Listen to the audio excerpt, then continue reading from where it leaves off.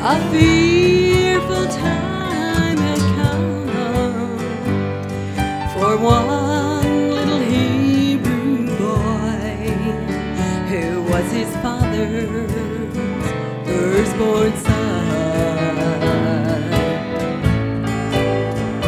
Now with the angel of death passing through, it was hard to fall asleep.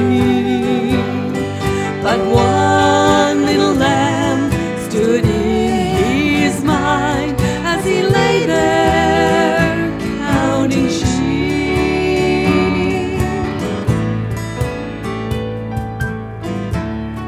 He wondered why the young lamb had to die, why his blood was on the door. Through the wind and the rain, it still remained, but he wanted to be sure. So he called out to his earthly father with a trembling voice, so scared, crying, "Father, will you please look and see if the blood is still there?" And he said, "Son, now don't you worry, for the blood is here to stay. The wind may blow and the rain may fall, but it won't just wash away. Oh, the blood will stand the raging storm. It's been applied with love and care. Safe, secure, you can rest assured that the blood is still there."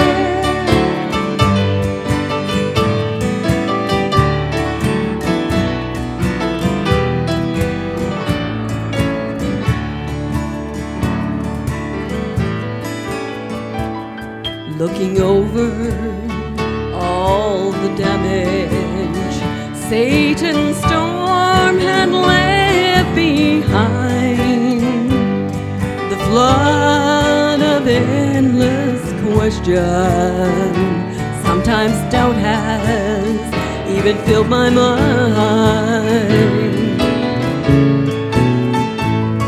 The fear that gripped my troubled soul brought me back to my knees in prayer, crying, "Father, will you please look and see if the blood is still there?"